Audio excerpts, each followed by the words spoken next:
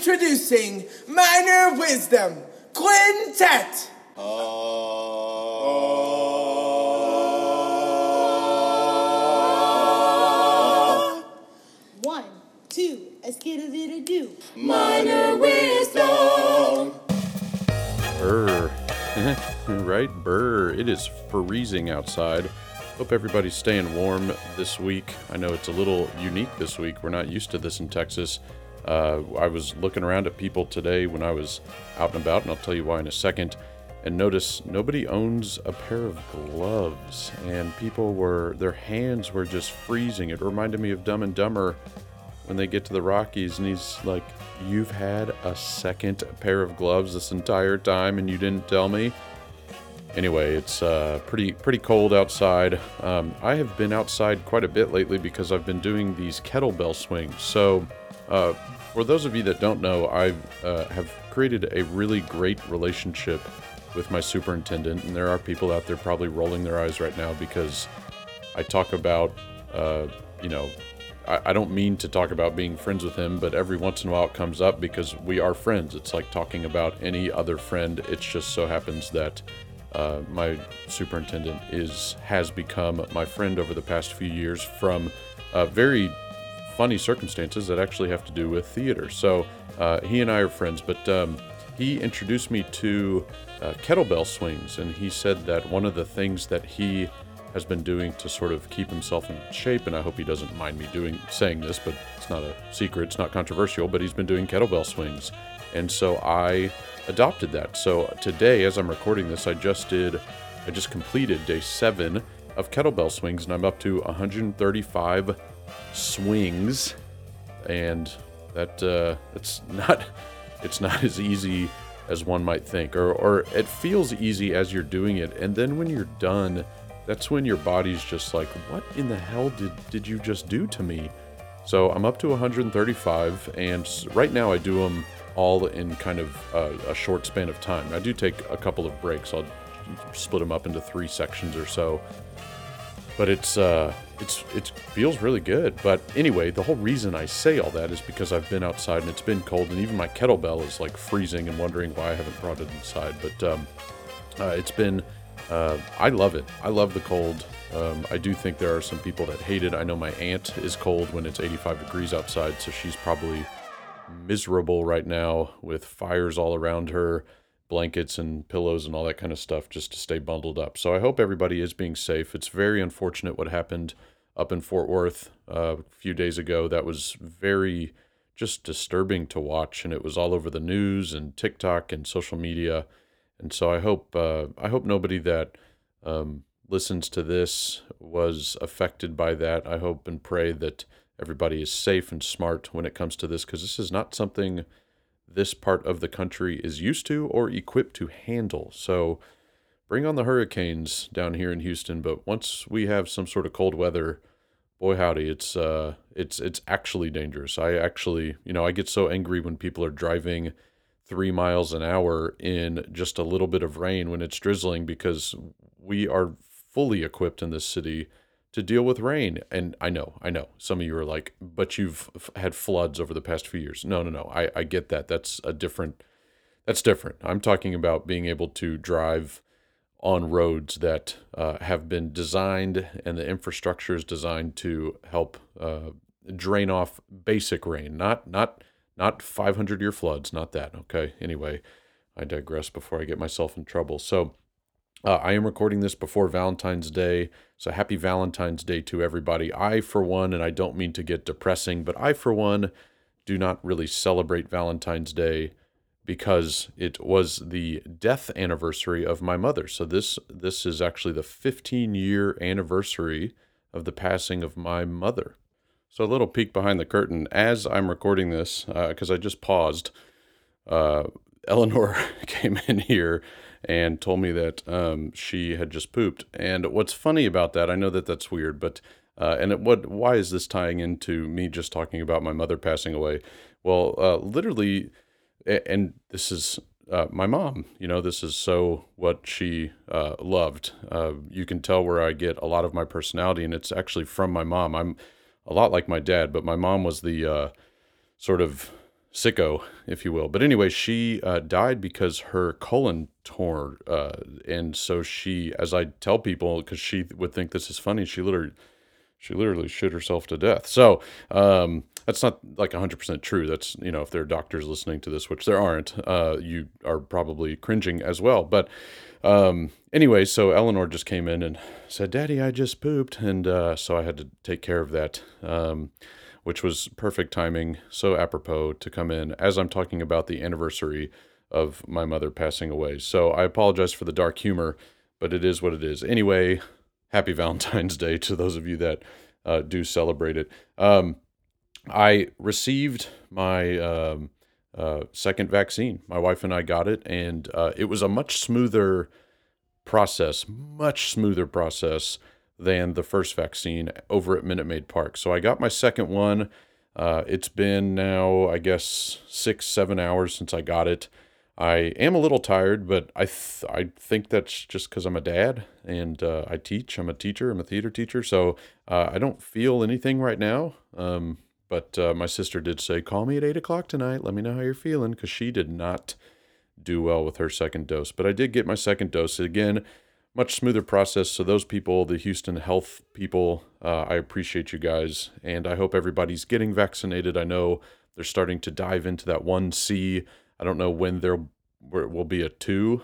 I don't know why we have to keep adding letters to 1. Why can't we just have the second level, third level, fourth level? But I think people are offended for not being 1.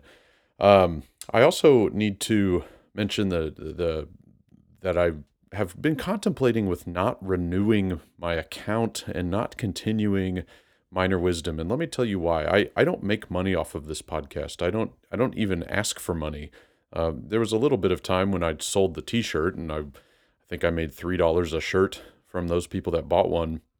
And I bought the most, actually, for my family. But I don't ask for money. So it was a struggle for me to renew for a year, because I'm not making any income off of this. So I say that not as like a, "Hey man, send me some cash," but if anybody out there that does listen to this knows how to market something like this, because that is not something that I know anything about. I know some of you are thinking, "Why don't you reach out to Billy and Annie?" Well, I would, but I don't want to like step on their toes, and I just think that would be I personally would feel uncomfortable with that. I know Billy is probably listening right now saying, "You idiot, reach out to us." But I don't know. It's a prideful thing. So, but if anybody knows somebody that wants to throw a bone, I was flirting with one company for a little bit about sponsoring this podcast, but even if it just literally pays for the annual membership, I would just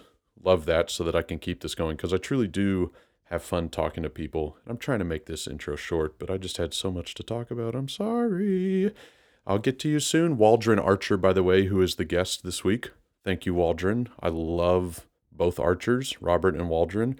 Robert might not think so, because I did tweet about his school at one time. Don't worry about that. But anyway, that's in the past. Bridge under troubled water. No, bridge over.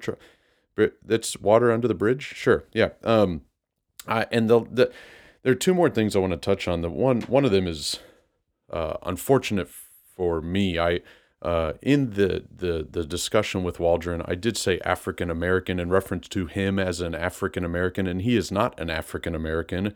He is an Afro-Latino. And I told him at the very end, I said, I apologize. I sincerely apologize for saying that, because he's not an African American. He is an Afro-Latino man from Panama. You'll hear that in his introduction. But I just want to apologize. That's not normal for me to kind of disrespect like that. And I know it wasn't looked at as disrespectful, but I felt immediately when I said it, and when he said Afro-Latino, I knew, like, man, I screwed up. And let me be honest, I'm feeling guilty only because Melanie Burke, who I taught with at Dulles for 4 years and who I adore, has become my second Esther in a weird way, is an Afro-Latina.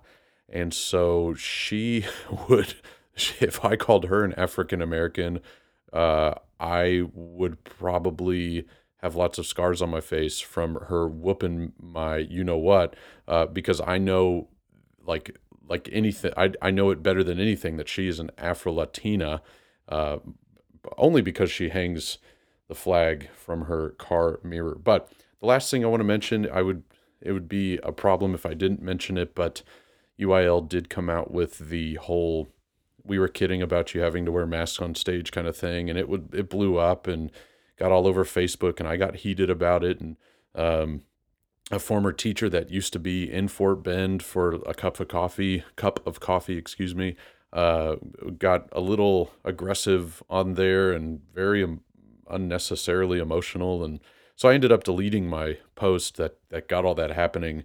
And I want to just say that it should be the host site. You know, the host site should do it. And really, what it should be, and this wasn't my idea, but it should be whatever level you're in. What is the state contest doing? What are they doing where you are ultimately hoping to go for state? Are they having masks on? Well, then wear masks. There's really no reason to take them off. Everybody has been working under the impression that we're going to be wearing masks. Some people chose shows based on masks. Some people's students are only doing this because of masks. Some people's parents are only allowing their students to do this because of masks. Also, the coronavirus. Enough said. So I hope everybody is being smart and safe. I don't want to take anybody and, drown them. Like I've heard some people say that we should get rid of all the people that think we should be masking. That is an actual thing that somebody said of high importance, and I don't agree with that kind of behavior. I don't think that we should be taking anybody to the stake or doing anything like that. I think that was very childish, and the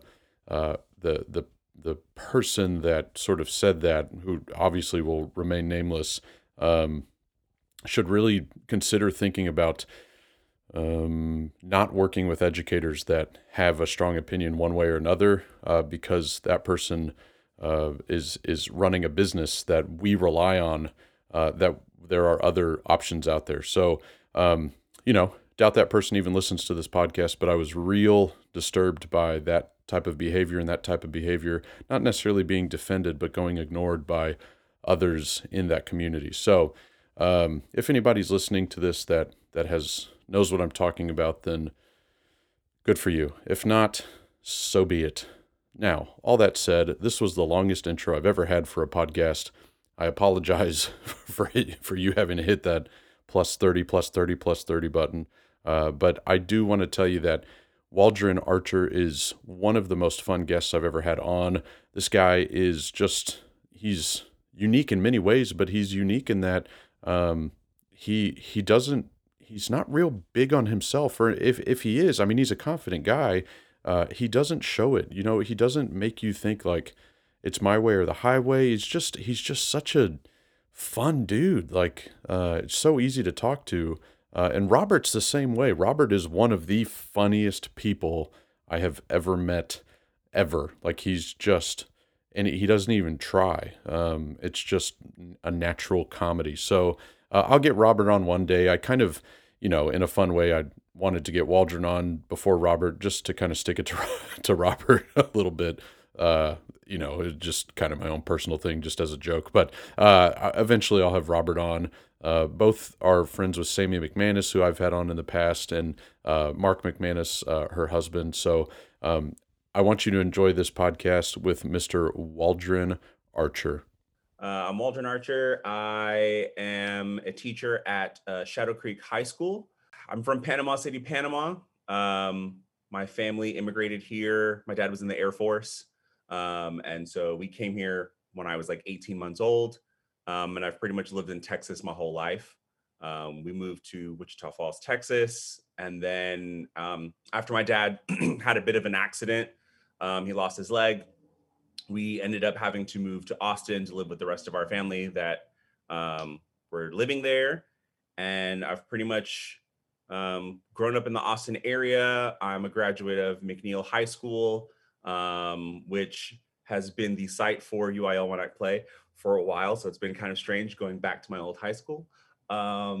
But no, I graduated in 2005 and stayed home for a couple of years um, to go to school, help my mom out. She had a um, baby when I was 15. And so my little brother, I was kind of present in his life. And then went to Stephen F. Austin State University, where I spent a wonderful 4 years growing, learning a lot about theater and all the things that kind of go into putting on a show, being an actor. And I graduated in 2011 and have just been hitting the ground ever since. And so now I'm a teacher, which I absolutely love. And really and truthfully, I was kind of on the fence whether or not I wanted to be a teacher. Um, but it wasn't until I did high school summer workshop camp at Stephen F. Austin, the head of the program, who was a huge influence on me, big mentor, Alan Oster, who passed away a couple of years ago. He ran the program, and the way that it works is high school students get to come on campus for 2 weeks. They get to have their college experience, while the college students get an opportunity, if they are thinking about becoming a teacher, they get to work with high school students and see, is this something that I can actually do, or am I going to fail miserably and I need to figure out another career path? And I did it I just needed a credit. And so I was like, well, I might as well get it out of the way and do it. I was there for the summer. And I fell in love with the idea of actually working with students, working with high school students, and just seeing their potential and their growth. And seeing a kid who stumbled over their audition monologue 2 weeks ago, just absolutely transforming on stage and becoming a completely new entity and being rewarded for their hard work. And it was nice. It was fun. And for the next couple of years, for about on and off for about 10 years, I went back. And by the end of it, I was running the camp as the assistant for all the day-to-day stuff and for the nighttime stuff where the kids live. And so I kind of got a bit of a firsthand experience of running the camp and getting a chance to see them in their dorm-like experience, and then also kind of see them in their rehearsal settings and all that other stuff. And so that, to me, once I was done with that whole experience, I was like, this is something that I'm definitely is in me. I'm not going to let go. And so I went home for a couple of years after that, and couldn't find a teaching job until about 8 years ago. I was looking for teaching jobs, and I was like, you know what? It's a junior high. I'm fine with that. I can teach junior high. And I taught junior high for about 5 years, which sounds scary, but it wasn't. They're just different mindsets. Still different. But after that 5 years, I decided, okay, it's time for me to move on up. And so now I'm working at a high school. Yeah. And that's pretty much where I'm at now. All right. Well, I got to ask about Panama. Have you been back? Like, do you go visit family? Yeah. So I haven't been back in a couple of years. Last time I went was for my great grandmother's funeral, and I think I was still in high school. But when I was younger, my mom used to send me every summer. So like some kids were like, oh, I'm going to summer camp. And I was like, I'm going to Panama for 3 months, which was never really truly an exciting thing. Right. One, because it's hot, it's super humid. And I would stay with my mom's, I stay with my grandmother and my aunts, and they don't have hot water. Everything is cold water. There's no air condition. There's no cable. So literally just roughing it for 3 months. But at the end of the 3 months, I would always come back speaking a little bit of Spanish. I can't speak it to save my life. I mean, if I need to, I will be Mr. Survival Spanish. Right. But I can't have a full-on conversation, which is kind of sad. Yeah. Because Can you cook? I can sort of cook. Okay. There's a couple of things that I've learned over the years of watching my mom and my aunt and everybody else kind of cooking in the kitchen. I'm not the greatest cook in the world, but if I need to, I can. I know Panamanian food is like heavy on spice. I mean, like it's spicy, or not spicy, but it's spiced. Yes, So yeah, definitely. okay. I just Um, you know Lots of curries, lots of spices. And all I also like all I know is because from I'm a Chopped. All that's the extent of my Panamanian food knowledge is from watching Chopped on the Food Network. So I got you. I got you. Yeah, there's this thing called pepper sauce that is in pretty much almost every other thing, and yeah, it does have a little bit of a heat. Um, but I didn't realize how spicy it would be to other people until right. I got older, and I was like, oh, okay, I guess it's Right. kind of hot, but Yeah, so you yeah, grew up with it. You're fine. Yeah. yeah. Other people don't. Yeah, right. When did you sort of like discover theater? You kind of glossed over it. Like when did that become a thing in your life? So I had always, ever since I was young, I really kind of just enjoyed performing in front of others. And I love to sing, I love to dance. And my mom and my dad kind of really noticed that. They tried to push me in the let's go do sports, let's go do taekwondo. And I was like, I'm okay. And so one summer, my mom decided to put me in one because I was performing too much in the house. And she was like, okay, we need to find something for him to do. And so she put me in a summer camp in Austin at the Zach Theater. And I was there for about 2 weeks. And I just remember having the most fun being around others that really did enjoy it. And so I kind of got the bug that way. But it wasn't until high school, my sophomore year of high school, that I actually was in a play.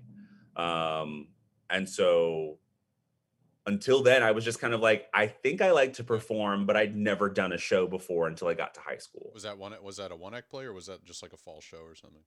Actually, it was the musical. Okay. So we did Fiddler on the Roof, which I'd never seen the movie, I'd never read the play, and so I was like, I guess I'll go out and audition. Yeah. And I got cast as one of the named characters. I played Avram, which he's not that big of a character, but it was fun. Yeah. And that's where I really started to fall in love with. Oh, I like being on stage. Yeah. Um, but that's also where I then figured out that I have a little bit of a learning disability. I'm dyslexic, Okay. like hardcore dyslexic with Okay. both numbers and letters. And so learning my lines was very hard, Right. very, very much of Right. a bit of a struggle. But because of that, that's also one of the reasons why I do think that I graduated high school, was because if I didn't have theater, I probably would have given up. Right. And really didn't think I was good at anything because of struggling to do well in school. Right. But that kind of pushed me and nudged me into buckling down and figuring out what tips and tricks I can use to be a little bit more successful in the classroom. Now, So do you think, and tell me if you don't want me to pry into this, but do you think if you were a student today, let's say a seventh or eighth grader, you would have been diagnosed earlier, because back in the 2000s and prior to that, kids were that's kind of when things started. I think so, but I also think like so we did move around a lot. Yeah. So like Okay. we there was a moment where we lived in Dallas, we'd come back, and I think had I stayed in one spot for a long period of time, it would have been diagnosed I a little got bit you. sooner. Yeah. But no, I also think that if I was in seventh and eighth grade right now, it would be a little bit easier for them to figure out like Right. this is exactly what the problem is. Because yeah, it was strange because I remember doing okay in school, and then I remember one day freshman year I was told that I have to change to remedial English. And I was very confused about why. Nobody ever talked to me, nobody ever explained why. And then I remember I sat in the class and the teacher who was teaching that class was like, I don't think you need to be in here. And I was like, okay, I agree with you. I don't think I need to be in here either. And she was like, you understand like what's going on. She's like, you just struggle with being able to read aloud or read. And I was like, well, yes, of course. So so yeah, so after that it was easier for me to then figure out like, okay, so I do need to do other things than just sitting there and reading silently. Like I need to read aloud or I need to Right. have an activity while I'm reading in order for me to retain that information. So you live, you learn, Okay. you figure it Yeah. out. Just Just curious. One of my favorite students of all time was or is dyslexic, but and he was also diagnosed late in the game, I guess, if you will. Mhm. But did fine, graduated and successfully and on time. So, um, but it's always one of those. It's one of those diagnoses uh, that you don't hear a lot about anymore. It's like you're either ADD or not, and you Right. don't hear a lot about dyslexia. So, or a kid thinks because they invert their number seven, they're like self-diagnosing themselves as dyslexic, and it's like, no, that's just you were just taught wrong. I think that's the, but yeah. So it's one that I wonder if that goes is now less diagnosed. I don't know. It's I don't know. so And honestly, it's interesting because like I remember after I was officially diagnosed with it, I remember being a little bit afraid to talk about it with right. others because I thought people were going to judge me. Yeah. And it wasn't until I spoke to my theater arts teacher. Um, so at my high school, I think I went through 4 directors before I graduated, Oh wow. and one of the directors, she stayed there for like she was there for 2 to 3 of the years that I was present.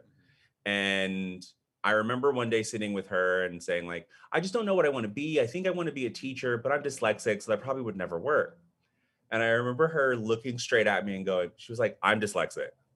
She's like, I'm dyslexic and I'm also a teacher. Yeah. So you can do whatever you want to do. And I was like, oh, Yeah. okay. And I just remember that light bulb kind of going off, and being able to see somebody who was a fully functioning person. Yeah. She was a hardcore technician. She could light everything. She could build a costume. She could build a mean costume. Like I'm envious of her skills. Yeah.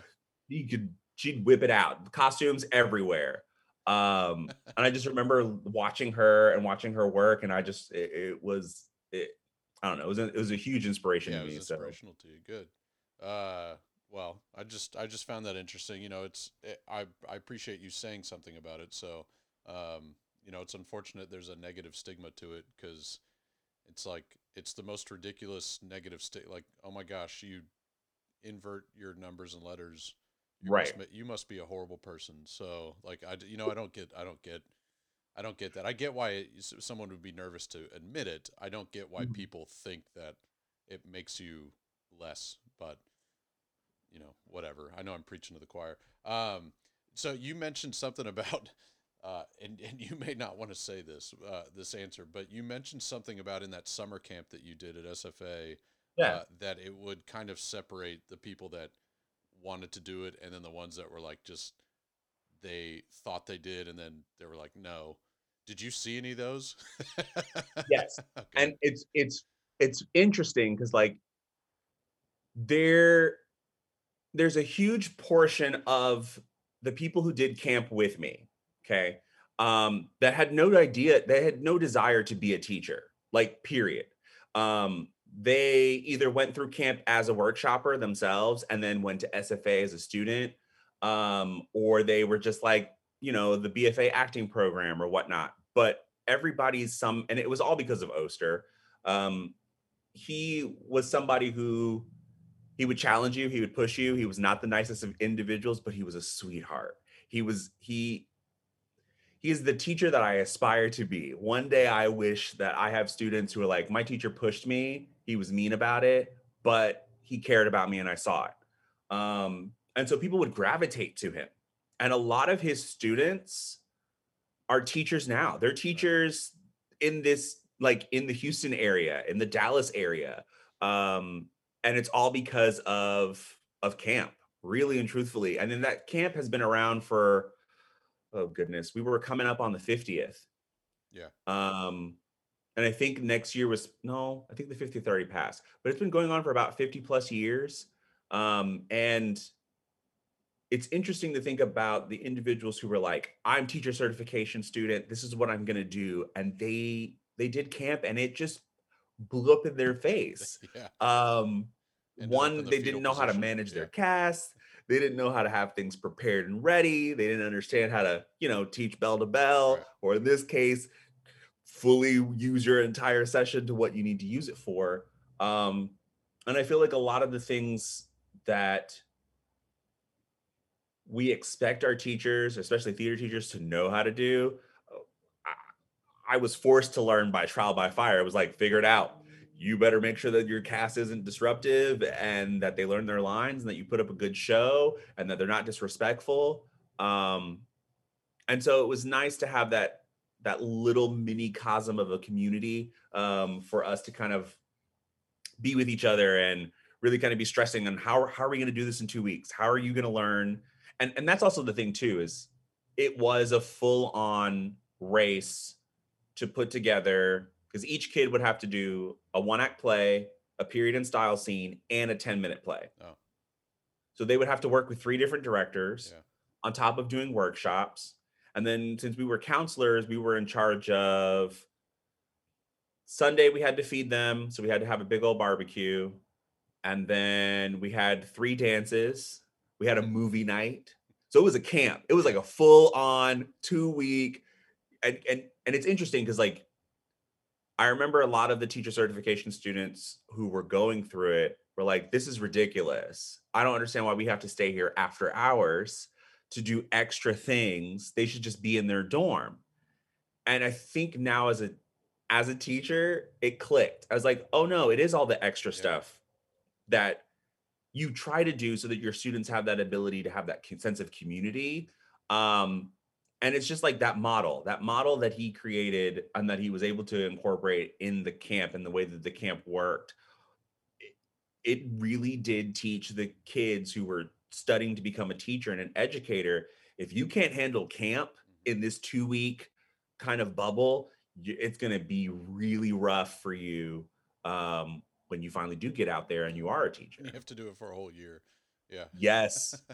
And being able to like sustain that and Yeah. and keep it up. And so I think that has definitely given me I like to think it's given me the foundation that I have as far as like how I run my program, how things work. And so yeah, that camp and watching, and it's funny because when you would watch somebody fail, you would have a moment where you would kind of want to make fun of them to their face, but then you would also be like, okay, well, this is the reason why you failed.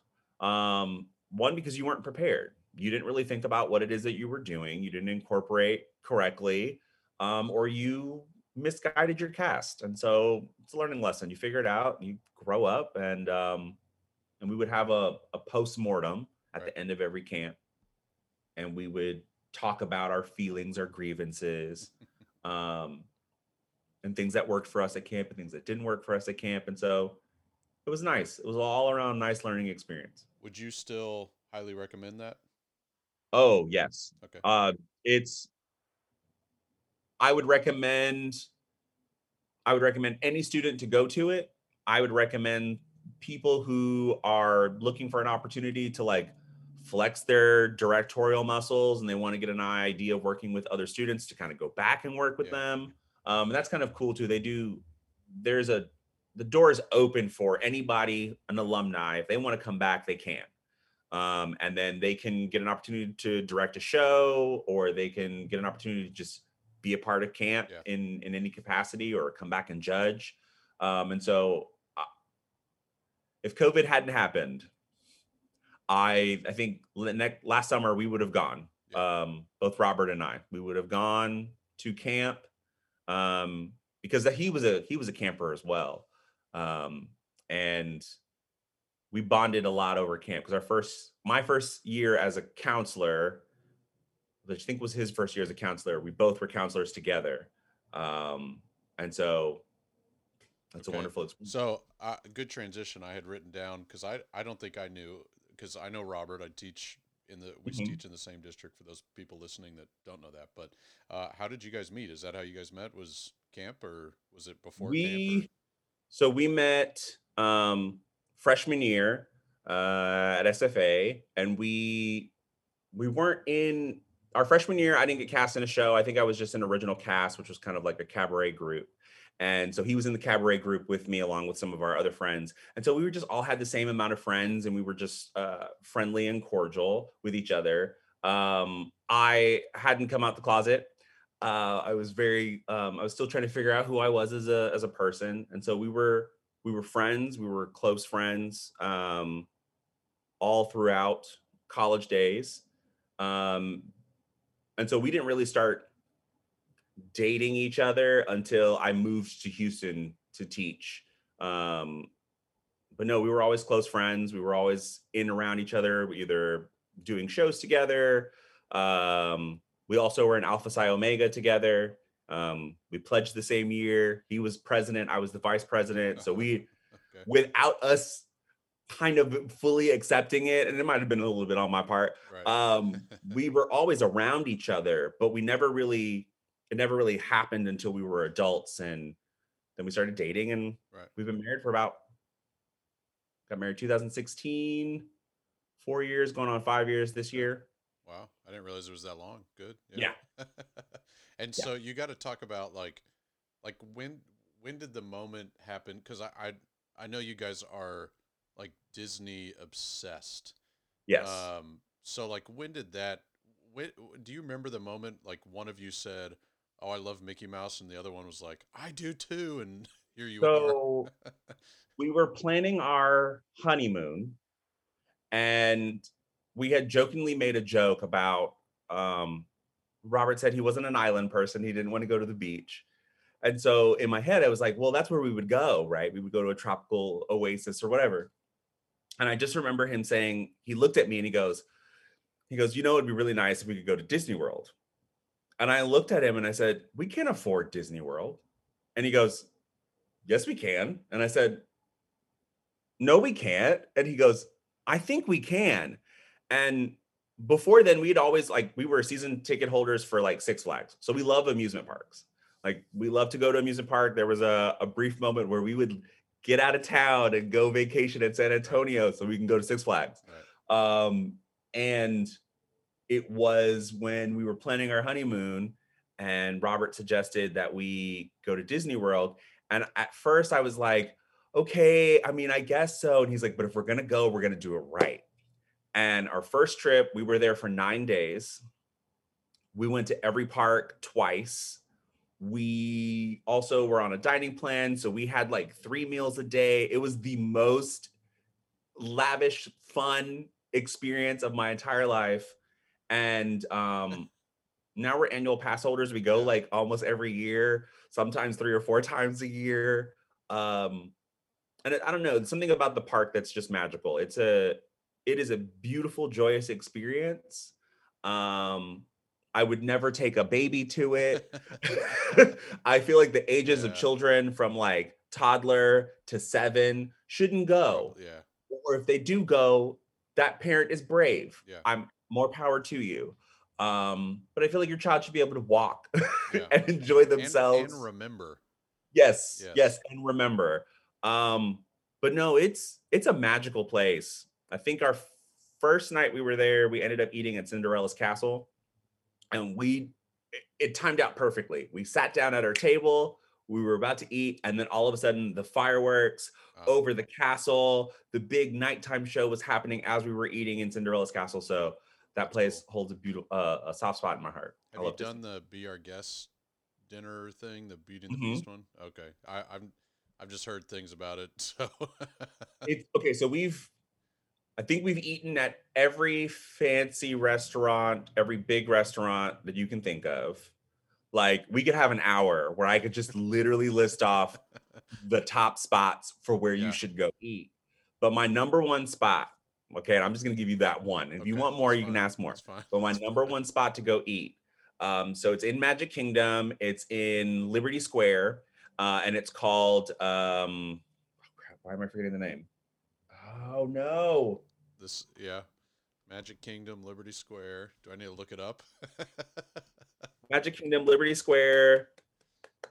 Oh my goodness. It's the only restaurant in Liberty Square. I will remember it. But they basically have it's like Thanksgiving food, almost. And it's like your classic turkey, ham, stuffing, corn. So everything that's classic Americana meal. Liberty Tavern. That's what it's called. There it is. Yeah, Tavern. Yeah, Liberty Tavern. It is delicious. It is the most simplistic meal. And so since we go during Christmas, that's our Christmas meal. Yeah. Like we plan it to where we're like, we're going there, we're gonna eat. And they do this kind of cool thing. Everybody's like dressed up like colonial times. And so they ask you where you're from. And so they will say from the state of, from the proud Commonwealth or whatever. But if you're from Texas, they'll say from the territory of Texas, the Archer family. And so it's just hilarious because they're really like in it. And you're like, oh, wow, I am from the territory of Texas. I'm present. I love this. So that's our favorite. Yeah. Like classic. If you're gonna go once, All right. you want that basic classic meal, you go there. But if you're adventurous and you are not not afraid of trying something new and exotic, you go to crap. Were you gonna say Animal Kingdom or something, or Animal Kingdom has all of the restaurants at Animal Kingdom are great, but Yeah. it's Animal Kingdom Lodge. They have a restaurant. There's two restaurants. There's Boma, and then there's I like that I'm spacing now on all of these wonderful restaurants. I go there all the time. But what do you like? What do you eat there? So I always get a steak or some type of Let's go straight for the meat. steak or seafood. Their steak and seafood is great. Their chicken dishes are okay. No, Nomad Lounge or Restaurantsaurus? Restaurantsaurus is a waste of your time. Don't Okay. go. Okay. Well, I mean, they're I a huge think it sponsor is of a this very podcast. high-end Yeah. Rainforest Cafe. Okay. What about dinosaurs? There's a lot of dining in Animal Kingdom. Oh yeah. Yeah. Oh wow. There's a canteen. Yes. Yeah. That's in Pandora. Okay. And they've got little mini cheeseburger pods that are in bao buns. And then you can also get like a little bowl. Like, look, listen. Pandemic over. You Yak and Yeti. pack the family up. Yeah. You spend at least 2 weeks. You do it right. Yeah. And then you eat. I mean, See- I don't know how your girls eat, but like you eat. Yeah, well, our youngest is still because the reason I said the memory thing is because it hits too close to home. Because my parents took me when I was 5. Oh, and okay. So I have one memory of going to Disney World, and it was getting scared from Goofy. It was when we were Aw. going through the turnstile. At that time, I guess they had turnstiles at the front of the park, and Goofy comes up and just kind of like jokingly puts his head down near me, and I turn and I saw Goofy, and that's the only memory I have of just being scared by Goofy. So, Well, now you need to go back so you can make a better yeah, memory. and so my youngest is 4, so we're waiting like probably in 2 years, when Okay. she's 6, maybe 7, but because you're right that they need to walk, but you also want them to walk where you want them to go. Mhm. So, Yes. she can walk just fine, but she's gonna, Meander wherever around. she Yeah, wants to no. go. You got to make sure like everybody knows. Let's stick Yes. together. Clear And path. and I don't want to be the parent that has a leash on my children, so I don't think that's a good look for people. No. So You think it is until you put it on, and then you're like, Yeah. this is wrong. right, I feel like there's some moral issues with this. Have you been to Disneyland? Have you been west?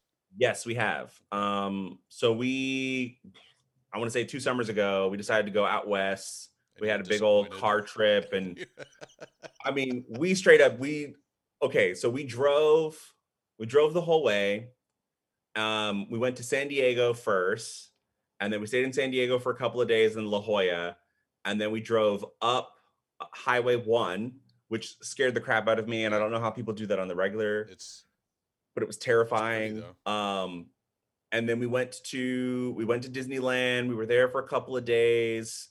And that park is great because I at first I was like, it's world all the way, land is whatever, it's small. Yeah.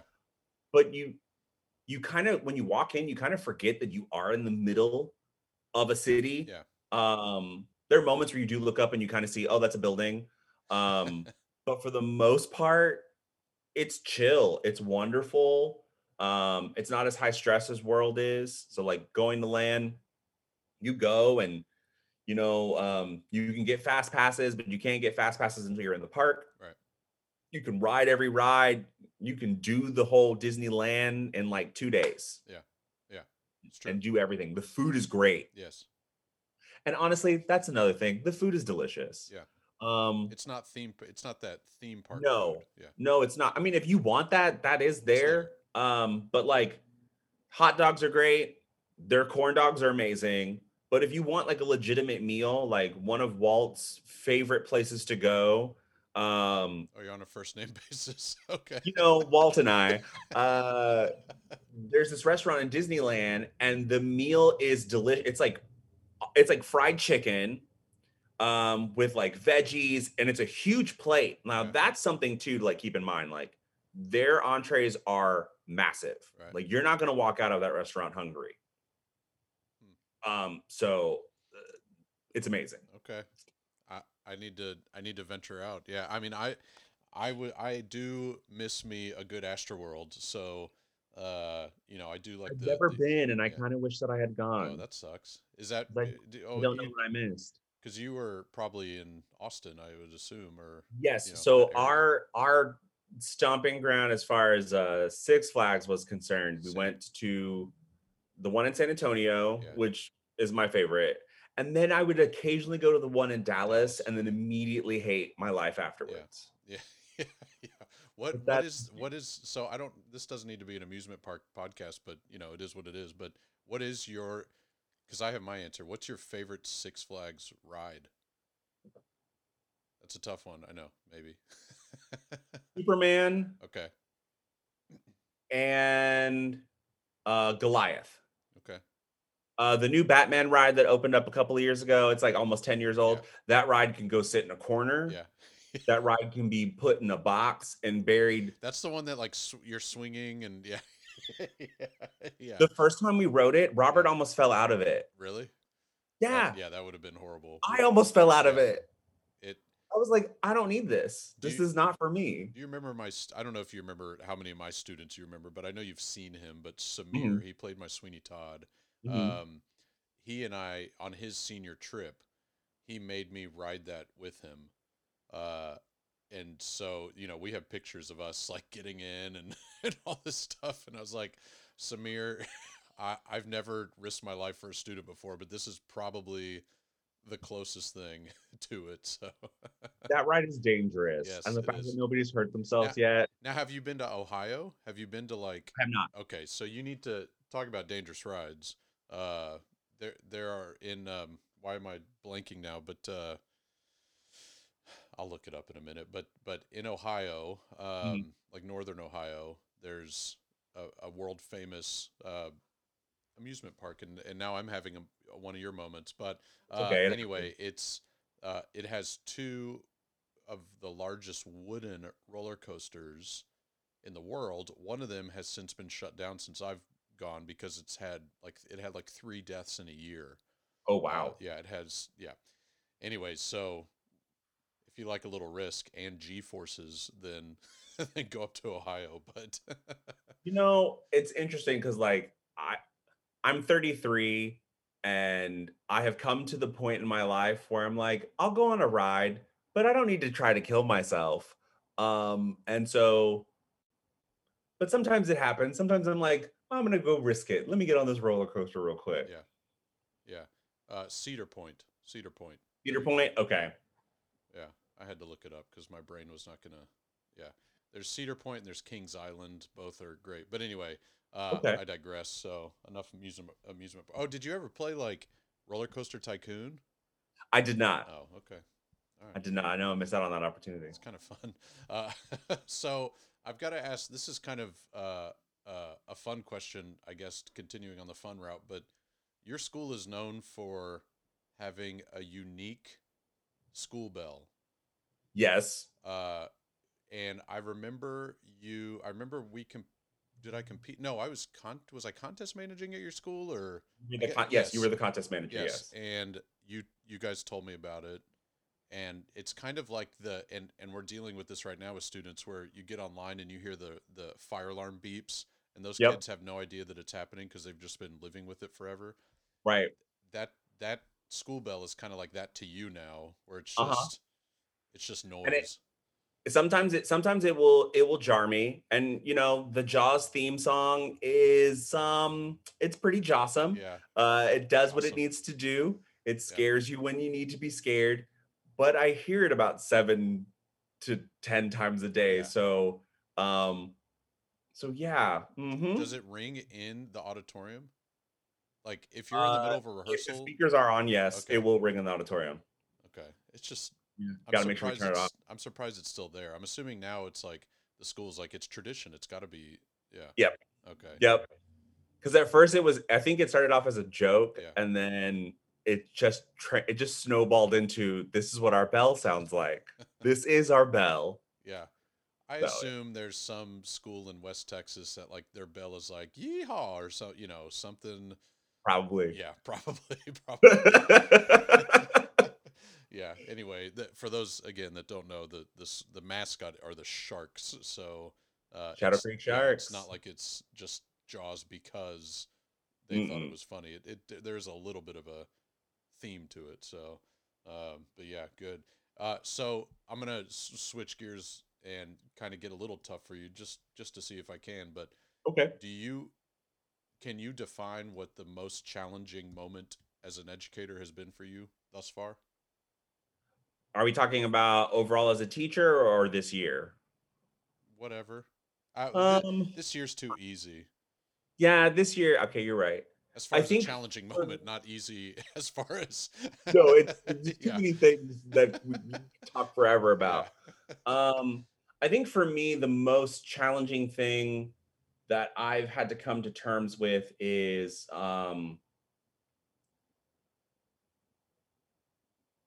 understanding what my students need. yeah, So, like for example, the first place I worked at was a junior high. It was a very well-to-do area, and a lot of these students were very involved. Their parents were involved, and so when I got the new opportunity to open up one of the new junior highs that opened up, it was the complete opposite in that neighborhood. And so I knew that I still wanted to challenge my students, um, and I was never that type of junior high teacher. Like, and I don't mean to be offensive to anybody, but yeah, like I could never bring myself to just do your classic fairy tale or something that the kids could 100% wrap their heads sure, around. Like if I was going to do a play, I'm going to do a play. We're going to do a play. It's going to be very hard. It's going to be very challenging. Um, you know, I did chamber music with junior high girls. I did radium girls with junior high yeah. children. It's like Destiny Um, Miller's the same way. When she was yeah, it's teaching middle just school. like it's what's the point? You know what I mean? And so I remember though, my second year at Manville Junior High, I struggled with my students because they thought of it as something that was just fun and not actually something that required work. Um, and the previous year we had our junior high contests. First year that we were open, we get first place. We're riding this high of like, yes, we got it. This is the thing. We're gonna make it happen every year. And I just remember working with those kids, and it was my boys, and a lot of them were athletes, but they were junior high athletes, and a lot of them basically told me to my face, they were like, "We're gonna take the L." And I said, "What's the L?" Because I'd never heard anybody say that to me. And I was like, "What's the L?" They're like, "We're just going to take the loss." And I was like, "Excuse me?" I was like, I lost it. But after looking at that moment, I was like, that's not what they wanted. You Right. know what I mean? I tried to fit them in my mold for what I wanted for the program instead of understanding like I'm going to have years where my students are 100% they want to be there. And then I have students that are just they're there. And I think after that, I just kind of realized that I was like, I needed to not bring down my expectations, but I needed to be aware of what I'm walking into. I'm still going to set up the same things. I'm still going to try to challenge them. But if I realize that the challenge is too much and it's too hard, that it's okay for me to shift gears and to kind of bring it back so that it is something that is enjoyable for them. And I think that's kind of been the hardest Yeah, thing that it's it good. has taken me a couple of years to kind of get in my mind that it's okay to do that. It's okay to not look at that as a I failed as a teacher, but more of a no, I'm still challenging. I'm still being challenged, and I just need to figure out a way to still achieve my goal, but Yeah. just in a different way. Yeah, that's good. Do you think I mean, did that clearly prep you for high school as far as Yes, how you approach things? yes. Yeah. Um, I think it's definitely checked my expectations of what can happen. Um, yeah, it's Yeah. definitely checked my expectations and allowing me to go into every situation, whether it be in class, to understand that, like, my students are not all my students want to be actors or performers, Yeah. and that's fine. Um, and just knowing those that do, figuring out a way to foster their creativity and get them to where they need to be, while also still teaching the others to still have an appreciation for what we do, but not stressing them out to the point where they want to pull their Right. hair out and also throw me against a wall. Is there, if you were to go back to middle school or junior high, now that you've spent some time in high school, is there something you've learned teaching high schoolers that you would go to middle school and be like, guys, okay, here's the deal. You need to be able to do this, that, and this. See, the problem is that I've always known what was expected of high school students, like while I was teaching junior high, because one, and this is a huge thank you to my co-director. So like when I was working at the first junior high that I worked at, David Soward was over at Manville High School, and he really asked for me and for my co-teacher Leah Short Robert to must be home. basically come and help them out Yeah. with one act or any of their after school stuff. So I kind of got to get a bit of a firsthand expectations of, okay, my students, I'm about to send you to this person. I know what they want. I know what they need. And so that's kind of what I went into when I went over to junior high. So really, if I were to go back to junior high, my expectations would also Yeah. still kind of be the same, because I'd be like, no, this is what you're walking into. And if you want to be successful and do really, really well in this program, this is what you're going to have to be able to do. So I think it would kind of make me a little bit better as far as prepping them for what comes next. So yeah. So, what kind of dog do you have now that we've heard it bark? Please don't tell me it's like a 5 pound, like little purse dog, because that It's was a not hell a of a bark. 5 pound purse dog. She's a German Shepherd. Okay. Who thinks that she's a 5 pound purse dog, but she's not. Right. Yeah, she's German Shepherd. She's about 8 years old. Her Right. name is Piranha. Oh. Um, Robert, basically, so what happened was his uncle was driving home on the highway, and somebody threw a bag out of their car, and in the bag was her. And so he was like, I need somebody to take her in. And Robert was like, I'll take her. So he's pretty much raised her since It's she was like a the puppy. movie or the musical Bright Star, like like your dog. Yes. Your dog So is the sun. he's raised her since she was a puppy. And so he Wow. named her Piranha because she's a bit of a mouth breather. She's always got her mouth open. And so she's our little Piranha. She's not vicious. She's all bark. Right. She will bite if she needs to, Right. but she just wants to be cuddled and rubbed and hugged and all the wonderful Yeah. dog. We have a dog, a pit, Mhm. because they get bad raps too. Yeah. That is what we call a drive-by licker. That's all he ever does. He just wants to lick he just, like, if you're near, it doesn't matter actually what it is, he's gonna lick Mhm. it. So I get that, but he's the same way. If he feels as though a bite is necessary, he will do it, but it's few and far between. He's the best kid dog ever. I So got you. yeah, but anyway, I heard that bark and I just thought, man, it would be so funny if it was just this little, like, with that big bark. Nah, she's a full-on shepherd, man. Did you have a dog growing up? Yes, actually, I had in my childhood. I think I had three. My first dog I ever remember was a poodle. Yeah. It was my mom's dog. His name was Ruffy, which I named all the dogs, and you're gonna kind of see a bit of the trend. The second dog we had was a Labrador Retriever, and I named her Blackie. Okay. I'm a child, and that's how I roll. Right. And then we had a pit bull, but she was vicious and mean, and her name was Princess. Okay. Okay. And those are the three dogs that That's I've funny. ever had. And Yeah, then now Piranha. you can see how much research I do for these podcast interviews by the type of questioning that I that I do. You gotta roll with it. I'm So down for it. so I'm gonna we're gonna wrap up in a little bit because it's Saturday and Super Bowl's tomorrow I and got you.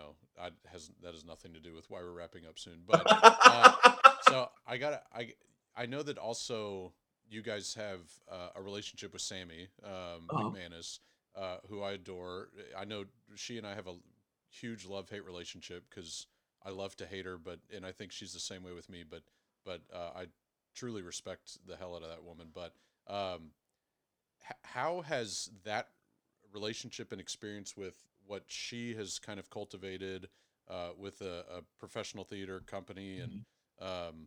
all of that work? Because I know you guys have done a lot of work with Firecracker.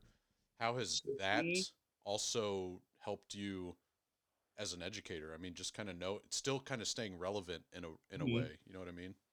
Um, so it's interesting because we are all our friend circle is very how do I, it's not big, but every single person in our friend circle, so like Sammy, for example, Sammy's husband married me and Robert. Okay. And he also went to school with us. So we Right. like I said, we have all known each other since our freshman year of college. And Mark's a little bit older than Sammy, and so he was a couple of years um ahead. But it stems back to that conversation we were having earlier about camp. Yeah. Sammy was a workshopper. Sammy went back and directed, and Sammy and I co-directed a show together. We did a show called Men in the Masses. And so that was kind of the first time that Sammy and I really and truthfully got to kind of work with each other. And so when she decided that she was gonna start her own theater company here in Houston, um, she asked me if I would, come on board and help out with it. And so I jumped at that opportunity because I wanted to know a little bit more about how it could run. And I think at the end of the day, it kind of allowed me to see um, it allowed me to see the other side of what we are sending our students out to be a part of. And I think being a part of that company and also going out to alliance auditions, Yeah. sitting in that room watching the heads of theaters sitting there and having a big old cattle call and watching people audition, it was very interesting because you kind of started to figure out that they're so relaxed, they're so calm. Yes, they're there to do their job. They're there to find the people that are going to help put their seasons together. But it was such a nice community Yeah. atmosphere um, that now when I tell my students like, "Hey, you're about to go on audition," I'm like, just go in there, have fun. Yeah. Everybody is in there wanting you to succeed and to do well. And okay, you might not get a call back, but that's fine. That's life. You just don't fit what they want. And so it's kind of helped me um, be a little bit more confident in knowing what I'm sending my students out to be a part of. And also the thing that I I've treasured the most about it is I sit there and I watch however many people are there to audition, and then I start to realize, okay, that person doesn't know how to audition, Hmm. or that person chose a really bad monologue. And so it's kind of helped me see to myself, like, okay, that monologue was awful. Yeah. Never doing that. Not going to recommend that to a student. Or I've been able to look at a headshot and be like, okay, I see what you were going with your headshot, but this headshot is better. And I think I know why. So now I think it's helped me as a teacher when I'm getting my seniors ready to be like, look, do some monologue work, do some monologues that are that you're a little bit passionate about, but also kind of go in there and have fun. Yeah. You do the prep work, whatever that prep work is. You understand what your character is struggling and what they're going through, and then you just go out there and you kill it. Yeah. And I think that that's being a part of the company and working with Sammy, and that's the part of it that I've taken away uh, as far as what I bring back to the classroom. Yeah. That's good. Yeah. That's yeah. I think I'm so happy that sort of environment lives in this city, in this town. That because I agree with you with those, I guess, lack of better words, cattle call. That they're Hmm. those people are there to do their job, but Right. they're also so tight knit. It's so like incestual in a way. So I get that. So I'm going to ask you a tough personal question, Oh, and okay. you don't have to answer this if you don't want to. But I I think the world of you two. I think the world of Robert. But I want to ask, maybe for my own knowledge, and then just because people listen to this. So you mentioned earlier about not being out yet Yes. when you met Robert, Mhm. um, and without digging way too deep, what I want to know from you as the educator, the mentor, the leader, is how would you now deal with a student like you that is kind of struggling with, no matter what the problem is, and I shouldn't say problem, that their own problem, their personal Right, problem. right, That's right. not the Their right their word, own but internal struggle yes, their own about struggle. saying it out loud. And Uh, not and I don't even want to say just being gay, but mhm, being like, you are an African American gay man who has dyslexia. Like, you have mhm. three things that in this world right now that we live in are, well, and luckily we're slowly moving away from the stigma that racism is like, it's anyway, racism, it's just stupid. I was about to curse on my own on my own podcast, but I don't but like the fact that you have three things that, according to quite a few million people, are Mhm. working against you, and it's your fault that it's working, you know what I mean? Like, it's like, Right. it's anyway.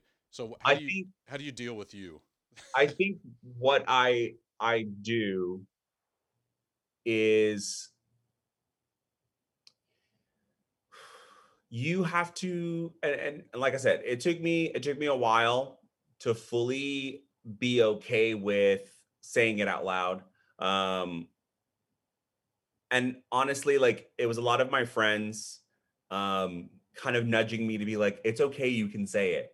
And that right there was something, support system that I had that I didn't think was going to be fully understanding of it. I don't know why I thought that, because we were all in theater and that is present and it is there. But it's,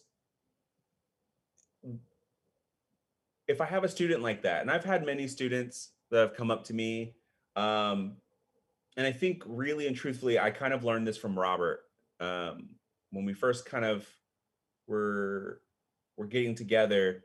I just remember him being like, "We're not going to hide who we are. I'm not going to be afraid to love you, and you shouldn't be afraid to love me." And I remember when I finally was like, "You're right. I shouldn't be afraid to love the person that I want to love." Not only did I feel freer, but like everything that has ever been positive that has happened in the last 10 years has been because of that moment. I have I've grown a certain level of confidence that I feel like my students pick up on, and I don't hide from my students. All of my kids know, and occasionally I'll get a kid or two that's, they'll kind of push back on it a little bit, but at the end of the day, I mean, if such and such can share that they're married and they have whatever, then I should be able to share that as well. And I think that for me is what I think about when I tell my kids: surround yourself with the people that are going to lift you up, people that are going to inspire you to be a better person. Um, but then I also, after I say that to them, I then say, you are a role model. Like, there are people that are looking at you as the example. And I I know, as a Afro Latino who is, I'm not from this country. I came here, like I said, when I was 18 months old. I didn't become a US citizen until I was 16. And my mom did that because she wanted me to get she was like, I want to make sure that you can get scholarships or loans so that you can go to school. And she also wanted to make sure that I was a US citizen before I became 18. And so she got her citizenship, and then put in for mine. And it's something that I hold very dear to me whenever my students feel like they can't achieve anything, they can't accomplish anything, or they're stuck in that mindset of, well, the world is down on me, so I should just quit. And I've had many a conversation with students who look like me, or students who are, they're male or they're Latino, or they feel like the world is kicked them down. And I say to them, I said, you are an example. I was like, don't ever take the sacrifices or the choices that have been made to get you to this point and then squander them. And that really is, truthfully, that's something that has been instilled in me since I was a kid. I can't accept the fact that if the people before you made a choice to bring you here, to give you a better life, why wouldn't you take that opportunity to do better? And I was the first. I mean, I graduated from college. That had never happened before. Like, that was big.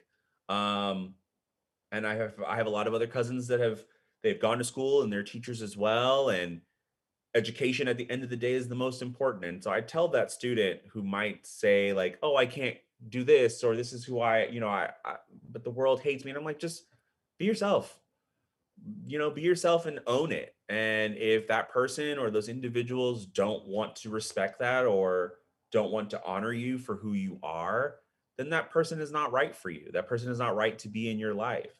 And I'm not gonna show my true colors here, but Tyler Perry's Medea, which I've watched all of them, and that's a whole nother conversation. But there's one monologue that Tyler Perry gives as Medea about how people come and go in your lives, right? And how some people are leaves, they come and go with the seasons. Some people are branches. You think they're sturdy, you think they're strong, but you step out too far, they break they don't last. And then other people are the roots. They're the people that stick with you. They're the people that are deep in the ground. And that monologue stuck to me.